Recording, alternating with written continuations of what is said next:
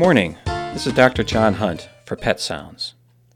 I would like to share answers with you to common questions I get from pet owners.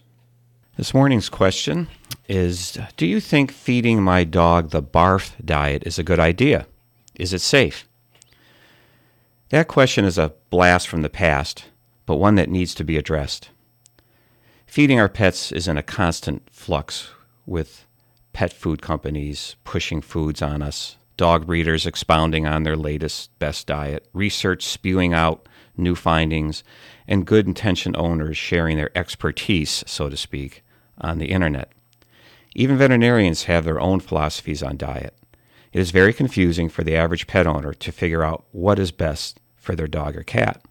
BARF stands for Bones and Raw Food. This was a diet that became very popular about 20 years ago.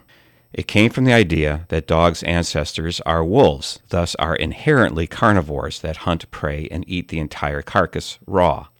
BARF diet supporters claimed their food was superior to commercial dog foods that are primarily corn, meat byproducts, and preservatives. The BARF diet mimics eating prey. Like a lot of fads, the logic seemed, logical. Like most fads and scams, you need to learn the facts before changing food. Let me share with you why I don't recommend BARF to my clients. BARF diets can be nutritionally unbalanced. Raw meat does not have all the vitamins and minerals needed for a complete balanced diet. For example, raw meat is woefully low in calcium and high in phosphorus.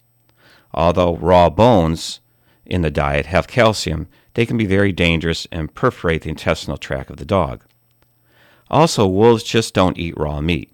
They also eat the internal organs like the liver and intestines, as well as edible vegetation like berries.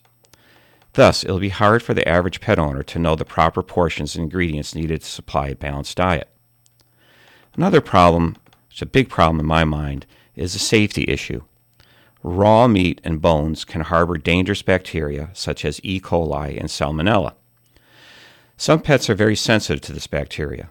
These bacteria may not only harm and even kill your dog, they are also zoonotic, which means if you handle the food improperly, you can infect yourself. Remember the rules we all have learned in handling our own chicken when preparing it for cooking. Wash the cutting board after use and wash your hands to prevent salmonella poisoning. Pet food companies process and cook meat to make it safe.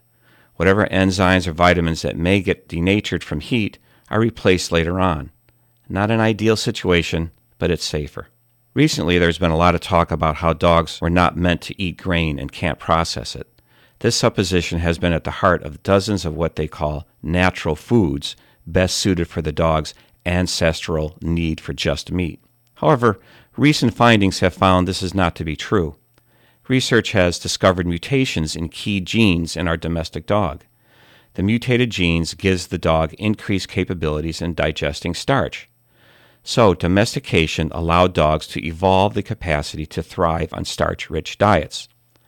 This explains the dog's ability to be omnivorous and supports the fact that carbohydrates can be substituted as part of a natural diet in healthy canines. I'd like to add a sidebar relating to the old wives' tale that cats are pure carnivores and can't digest carbohydrates at all. Studies show that cats had less digestive enzymes, amylase and glucokinase, in their saliva. Therefore, the scientists concluded that cats could not digest carbohydrates. These findings failed to look further down the digestive tract. A 1977 study showed cats have a high concentration of a carbohydrate digestive enzyme called hexokinase. That comes from the liver. So, undigested carbohydrates from the stomach can become fully metabolized once they reach the intestinal tract, where the hexokinase resides. The studies show that cats fed all sorts of carbohydrates had a 94% digestive rate. Recently, pet foods have produced balanced, raw, safe diets. Most of them come frozen for convenience and safety. Some of my patients with skin or intestinal issues do very well on these balanced diets. After a period of adjustment to the raw diet, they are well received by dogs and cats. But the vast majority of our pets do very well on good quality kibble that have mixed grains, meats, and meat byproducts processed to be safe. Finally, I had a personal experience a number of years ago with dogs that were fed the homemade BARF diet. two 250-pound Newfoundland dogs were fed chicken necks and other raw parts, and I had to admit them to the vet hospital for severe gastritis and enteritis. They were sicker than dogs. I have never seen such awful stuff coming out of those poor dogs before or since. They almost died. The name of this diet sure fit what I saw. Thank you for listening. This is Dr. John Hunt for Pet Sounds, giving you concise answers to common pet-related questions at WERU. Until next time, enjoy your pet and don't forget to give them a hug.